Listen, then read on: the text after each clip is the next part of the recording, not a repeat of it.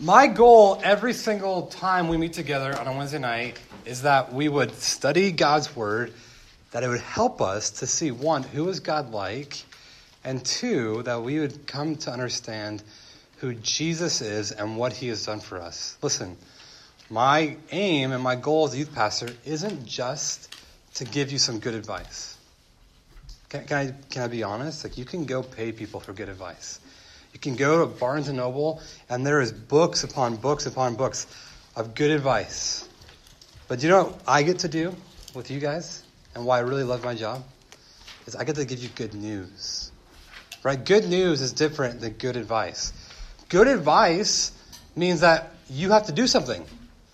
Like, hey, I really want to get a six-pack. How do I go about doing that? Well, let me give you some advice. Pretty much eat like a robot, just broccoli and chicken, and run 6 miles a day and do a lot of abs, and maybe you'll get a six-pack. Okay? That's good advice. And with that advice, what do? You go and do this stuff. But if I give you good news, you get to respond by just believing, by taking it in, by knowing that this is good. And guys, the life that we have in Christ, it's good news. That our sins are forgiven. That because Jesus, 2,000 years ago, died on the cross for our sins, we know that we can have a real hope, which means that my best days are always ahead of me. And so far in the book of Genesis, we took a little bit of a break. We talked about union with Christ. We kind of saw the beginning of the story. And what was the beginning of the story? That in Genesis 1:1, the uncreated creator, what did he do? God spoke all of his beautiful creation into existence by just his words. Are any of you guys Chronicles of Narnia fans? Have you guys, who here has read the series? Yeah. The Magician's Nephew, which is like the prequel. There's a really cool moment in that book where they have the rings and they hop into this random pool. It leads into this weird world that was kind of cold and dark. But the more they kind of explored around, they began to hear this song play. And they noticed this song, that the pitch was going up and down. And the longer they were there, the brighter it got and the warmer it got. And they began to notice something in the backgrounds, that when the notes would go high in this song, they would see mountain ranges forming. And when the notes would go low, they would see valleys forming. And what they got a picture into was Aslan singing creation of Narnia into existence. The picture of our God, who maybe he just said the words, but I like to believe C.S. Lewis there, that God sang all of his beautiful creation into existence. I especially think when he's looking in the Pacific Northwest, all the volcanoes right there, that he had a special little note just for where we live. But yet something happened in God's beautiful creation.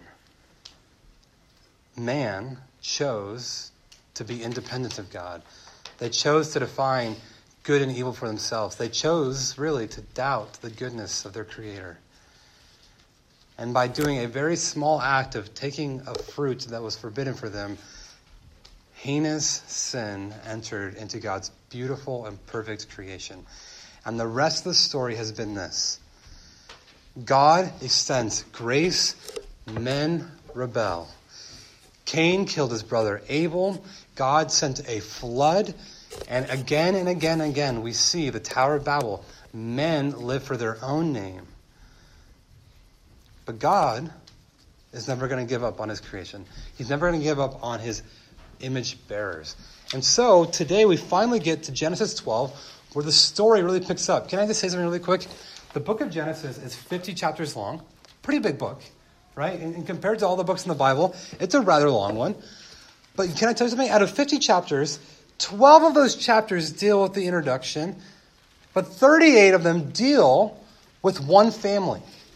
Okay? So, a lot of people, can I be honest with you, they spend a lot of time in Genesis 1 through 11. And we did too, kind of. And there's some important things there. But if you're going to write a book, I don't know, maybe some of you guys will one day be an author. If you wrote a book and you had 50 chapters in your book, and 12 chapters were about the introductory context, setting up the rest of the book, and 38 chapters were on what you really wanted to communicate, would you be a little weirded out that everyone only read the first 12 chapters and never the 38 after? And that's really kind of what happens a lot in Genesis. Can I tell you something? That most of the story is about this one big family. And this family all begins really with this guy named Abram, who later gets called Abraham. And we learn about Abram and his wife Sarai, who she gets renamed as Sarah. And they have a son named Isaac, and we learn about him and his family. And we learn about Isaac, who has a son named Jacob, who gets renamed Israel. And we learn about his 12 sons, and particularly his son named Joseph. And here's what we're going to see through chapters 12 through 50, how God uses this very ordinary, dysfunctional family to bring hope to all the nations of the earth. So can I say something? A lot of people have said that Genesis 12, 1 through 4, is one of the most important passages in the entire Bible. Just do me a favor. Look at your Bible for a second. It's pretty thick. There's a lot of pages on it. Some of them, the words are spaced a little differently than other books and parts of the Bible. But out of this whole book, the passage we're looking at tonight, people say it is the most important part of the Bible. Now, I think all of God's word is important, and I don't want to elevate one part over the other. But without an understanding of Genesis 12, we might miss the whole storyline of the Bible. Because whether you know it or not, the Bible is not just a collection of tiny little books. It is that, but even through all those different books, Genesis, Exodus, Leviticus, Numbers, Deuteronomy, Joshua, Judges, Ruth, 1st, 2nd Samuel, all those books, do you know what's happening? There's one story being told throughout. And it's a story about Jesus. So tonight we're going to look briefly at what do we learn from this really important chapter where God calls Abram. So do me a favor, look down at Genesis chapter 11. We're going to read a few verses before to get some context. So Genesis chapter 11, that's going to be probably in the first 15 pages or so in your Bible. And find Genesis 11 and then find the little 27. Genesis 11:27. So like I said, we'll read a little bit of the context and we'll jump into chapter 12. So let me read it for us out loud. Now these are the generations of Terah. Terah fathered Abram, Nahor, and Haran fathered Lot. Haran died in the presence of his father Terah in the land of his kindred, in Ur of the Chaldeans. And Abram and Nahor took wives. The name of Abram's wife was Sarai, and the name of Nahor's wife Milcah, the daughter of Haran, the father of Milcah and Iscah. Now Sarai was barren. She had no child. Terah took Abram his son, and Lot, the son of Haran, his grandson, and Sarai, his daughter-in-law, his son Abram's wife, and they went forth together from Ur of the Chaldeans to go into the land of Canaan. But when they came to Haran, they settled there. The days of Terah were 205 years, and Terah died in Haran. Chapter 12, verse 1. Now the Lord said to Abram, "Go from your country and your kindred and your father's house to the land I will show you. And I will make you a great nation, and I will bless you and make your name great, so that you will be a blessing. I will bless those who bless you, and him who dishonors you I will curse. And in you all the families of the earth shall be blessed." All right, let me pray for us, and we'll jump into this passage of Scripture. Heavenly Father, we ask now just in humility, Lord, teach us about who you are. Help us to see and savor Christ. We pray this in his wonderful name. Amen. Once upon a time when I lived in Chicago, I had a really interesting part-time job where I would park cars for fancy restaurants, and it was a job. Not all jobs are super enjoyable, and there's times where I like that part of the job. I just like that job, and there's parts where I just didn't like it at all. But one thing that I did like was I would work with a lot of different people. So I got to meet a lot of different people, And there'd be times in the night where nothing was happening, no one was coming, no one was leaving, and we'd have long conversations. And one night, I knew a guy, his name was Josh, he was a lawyer. And so he was starting his own practice, and so as like a startup attorney, he didn't have a lot of clients, so he would work as a lawyer from 8 to 5, and then really to pay his bills, he would come do the job that I had. And he was a workaholic, but he was a really smart guy. He went to, I think, Michigan State. And one night, we were just talking about life, and I really just felt like I wanted to talk to Josh about Jesus. And so I said, hey, man, like, I'm curious, like, you're from the Midwest, you seem like a nice guy. Like, do you believe in Jesus at all? Like, has anyone ever actually shared this with you? And he began to say, like, yeah, I kind of grew up in church, and I heard, like, all the Bible stories about Noah and the flood, and, Jesus and the cross. And then even from, like, a young age, I was kind of like, do people really believe this stuff? Like, when I read about the Bible, it's, like, on par with, like, Santa Claus and the Easter Bunny. And he kind of looked at me and he says, like, you are one of those Moody guys. And that was a school I went to, Moody Bible Institute. And a lot of us guys were studying to be pastors or missionaries. And so he'd see a lot of us. And he's like, I just don't get it. You guys seem cool and nice and normal, but I'm like, but you're living your life off of something that just seems so bonkers, so crazy. And I remember kind of being a little shocked there for a second. And I just, in that moment, I just said, Josh, I want you to know something too. I'm an unbeliever as well. I don't believe in fairy tales. I don't believe in the gods of the north. I don't believe in things that aren't logical. I don't just kind of believe that if I put cheese wrapped up in the basement, that 2 weeks later that you'll get mice. Because people used to think that's how mice were born. You wrap up cheese and you put it in the corner, and 2 weeks later there'd be mice around it. That's how they thought mice were conceived. Kind of weird, right? And I kind of told him, like, I don't believe in Star Wars and the Force, but I do believe in a person named Jesus who lived as a man in ancient Palestine under Roman occupation. And I believe who he said he was. And I think sometimes, can I be honest with you guys, the world we live in, sometimes people in our world think that having faith means that we kind of hold on to these silly midwife theories about Jesus and God, and do you really believe that all these miracles happen? And I just want you to know something, that the faith we hold on to is not on par with fairy tales. It is something that is grounded in history. And what I want to show tonight a little bit is what faith is. Because I'm afraid that some of us may eventually grow up to think that faith is a lot like believing in the Tooth Fairy or Santa Claus. And it's not that.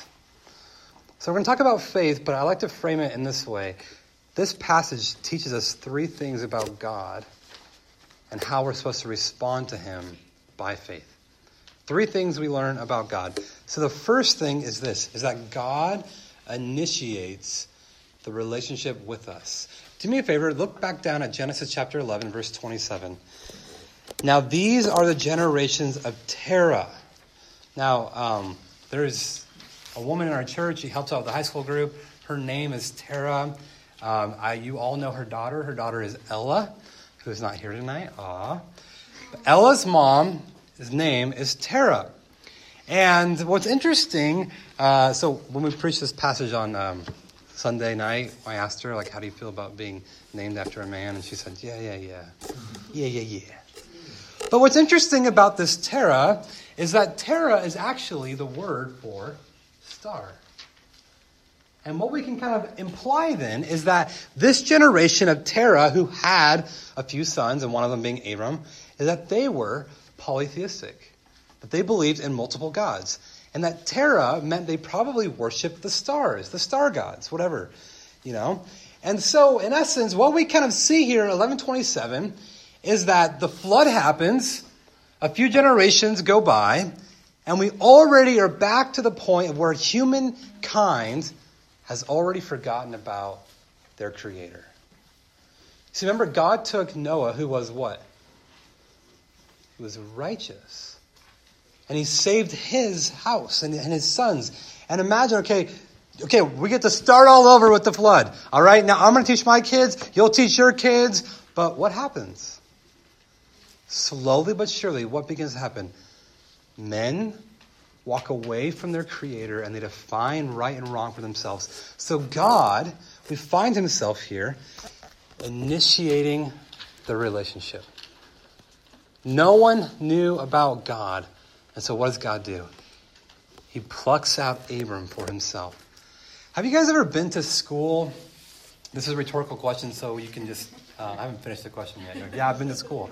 This is a rhetorical question. Just think about it yourself. But have you ever been at school or maybe at your house and you just maybe felt a little lonely? Have you ever... rhetorical, so you just think about it, right? Have you ever been someone who maybe felt that your friends don't put as much effort into the relationship as you do?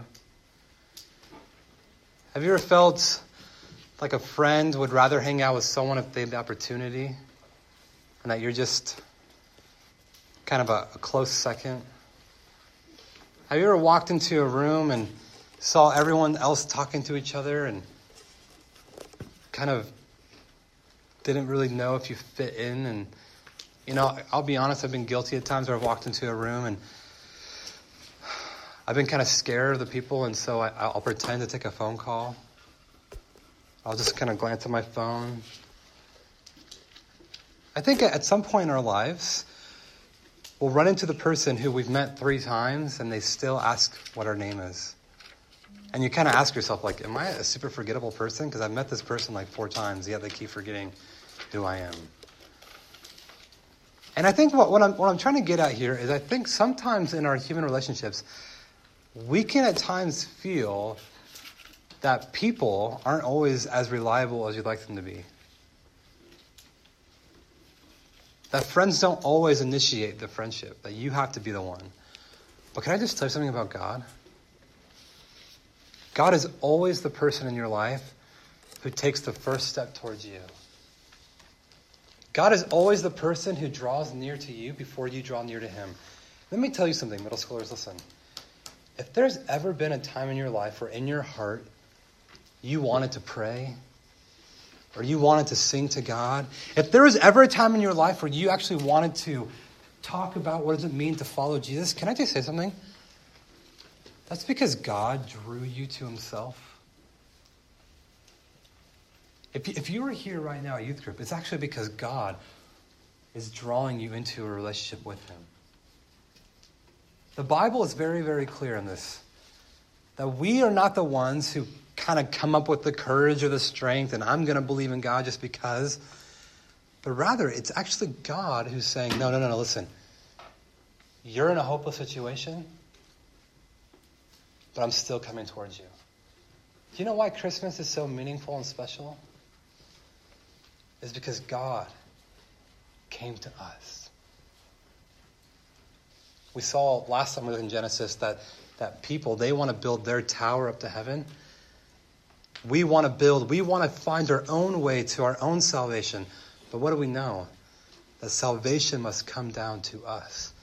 And so God coming to Abram, he's saying, listen, I'm the one who initiates the relationship. I am the one who calls you. I am the one who gives you faith. I am the one who brings you into my fold. I am the one who calls you and you hear my voice and you respond. I am the one who always initiates, who always knows you, who knows every single hair on your head. That is the God who called Abram and who is calling you. God initiates. What does that mean for you? What should that cause in your heart? One, I think it should cause some humility. That if we know it is God who initiates and God who calls and God who is asking us to come in and we're not doing it, we should just, in humility, have a thankful heart. That God, I'm here because you drew me to yourself. God, I'm a Christian because you called me before the foundations of the world. It should bring joy to our hearts to know that God always has our back, that he always wants a relationship with you. I don't know about you guys, but listen, there are times where I get sad about how people treat me. It's hard sometimes when you feel like friends don't care as much about you as you care about them. But you want to know the good news I get to share with you? Is that it's never true with Jesus. Jesus is always the one taking the first step towards you, and he's waiting for you to respond. So we respond to God and his initiating relationship by believing, by saying, yes, I'll come. And so the second thing we learn from this story is that God desires for his people to trust him. To trust him. Now do me a favor here. Look down at chapter 12, verse 1. All right, this is like the real meat of the story. Now the Lord said to Abram, go from your country, from your kindred, which is your family, and your father's house to the land that I will show you. And I will make you a great nation, and I will bless you, and I will make your name great so that you will be a blessing. Now let me ask you a question. How did Abram know that God was going to do this? How was Abram confident to know, like, okay, if I leave behind everything that I know, I'm leaving the people I love and know, the customs, the culture, everything that I know about life, you're calling me to leave and to go to some foreign land for this vague promise that you're going to make me great? How was Abram, who used to worship the stars, who's now hearing from this voice of God, supposed to know for sure? Well, let me tell you. He couldn't know for sure. There's no way for Abram to have known that God was going to come through with his word. Which is why Abram had to what? He had to trust God. You see, let me tell you something. In this passage, God is not telling us, he's not telling you that you need to leave America, that you need to leave your family, that you need to go to some foreign country, maybe Japan, maybe Saudi Arabia, and you will go there and then God will make you great. That is not what God is calling us to do.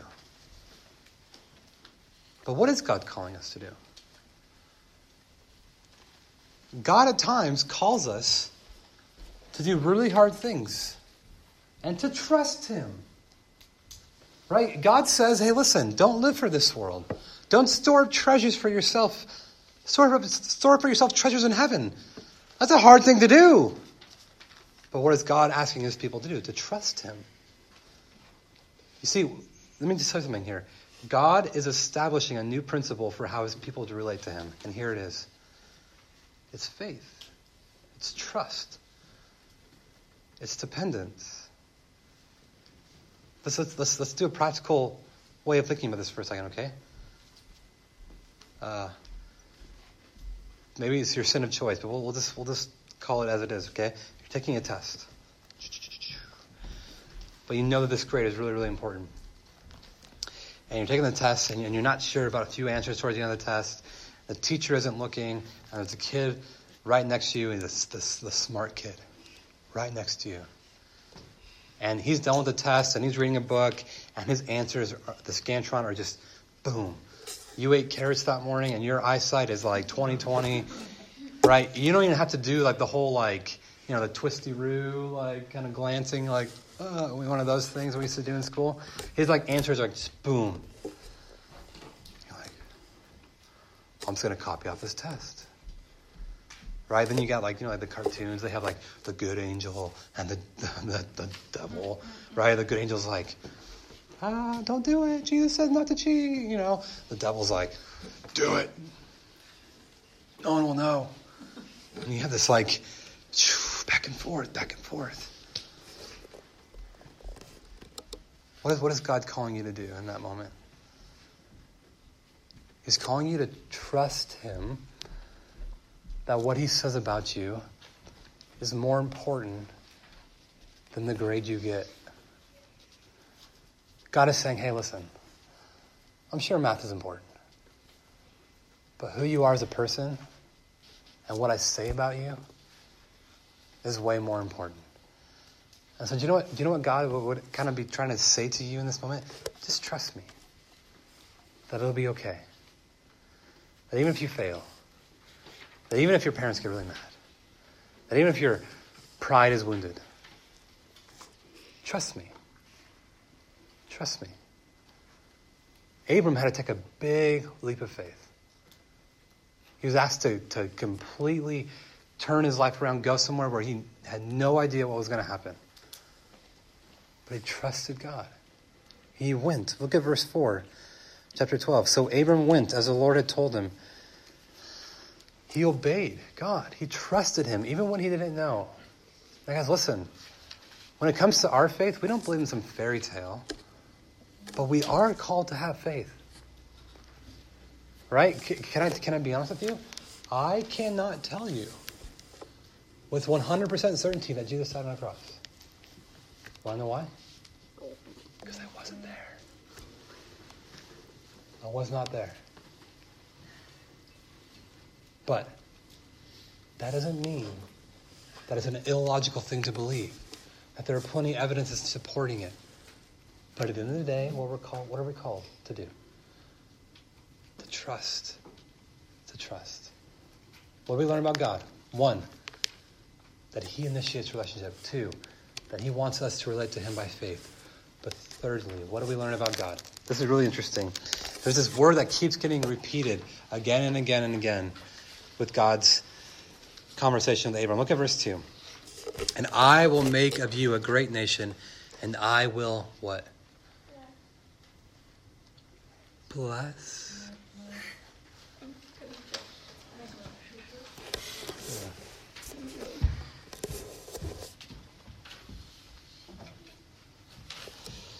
Look at verse 2. I will bless you and make your name great so that you will be a blessing. Verse 3. I will bless those who bless you. And at the very end, and in you all the families of the earth shall be blessed. Now, let me tell you something. There's this hashtag that people say all the time. I think Jimmy Fallon might have started it. Hashtag blessed, right? The problem with that word blessing, is it's, depending on the person, blessing can mean so many different things, right? I think when most people say, I'm blessed, I'll hear a lot of Christians say, well, God has really just blessed me with a lot of finances, a lot of money. Like, we have a really nice home. God has blessed us. I have a really nice car. God has blessed me. And the problem is that we typically seem to think that blessing is just material blessings. But let's be clear here for a second. Look for a second at verse 3. I will bless those who bless you, and him who dishonors you I will curse. And in you, Abram, all the families of the earth shall be blessed. Now, we'll fast forward really quick to the end of the story. There's a guy named Joseph. What happens when Joseph is in Egypt? Anyone know? Say it out loud. He becomes second in command. And why does he become second in command? Because he told the Pharaoh his dreams in the dream. And what was the dream about? The famine. A famine. There we go. A famine happens. And Joseph actually helps Egypt come up with a plan. Guess what? You ready for it? To save all of the nations. And so in Joseph, do you know what we see? We see a small fulfillment of this. That in you, Abram, in your family, all the other families of the earth will be blessed. And Joseph is a partial fulfillment of that. I don't have time right now, but Matthew 1, you know what we see? We see a genealogy. You think, oh my gosh, genealogy is so boring. But what does that genealogy show us? Now from Abram to David, there's 14 generations. And then from David all the way down, 14 more generations, we finally get to Jesus. In you, all the families of the earth shall be blessed. You know what that means? That it is through Abram's family the blessing of all blessings will come. Christ himself. Let me tell you, here's my point. Almost done. God wants to bless you. It's the third thing we learn from this passage. God wants to bless you. But let me be very clear. He wants to bless you by Christ, by having a relationship with him. Listen, hear it from me first. Being a Christian is not a guaranteed promise that your life will be better. Matter of fact, I know a lot of Christians, their life gets worse. Talked about all the Christians in the Middle East who die for their faith every day, right? There's no promise your life will get better. But here's the thing. God is blessing us through Christ, that we can have resurrection and eternal life. And so the more we go on the next couple of weeks, we'll see how God is going to use this family to draw us to the person of Jesus. Let's pray. God, thank you so much that in Jesus we can be blessed. And Lord, I ask that these students, Lord, oh Lord, I do pray, these students would come to see Jesus. That a life in Christ is a life that is truly at rest and that has peace and that has harmony. And that a life in Christ is truly a life that is blessed. Lord, we thank you that you are the one who initiates in our relationship. God, you call us. So help us respond to you by faith.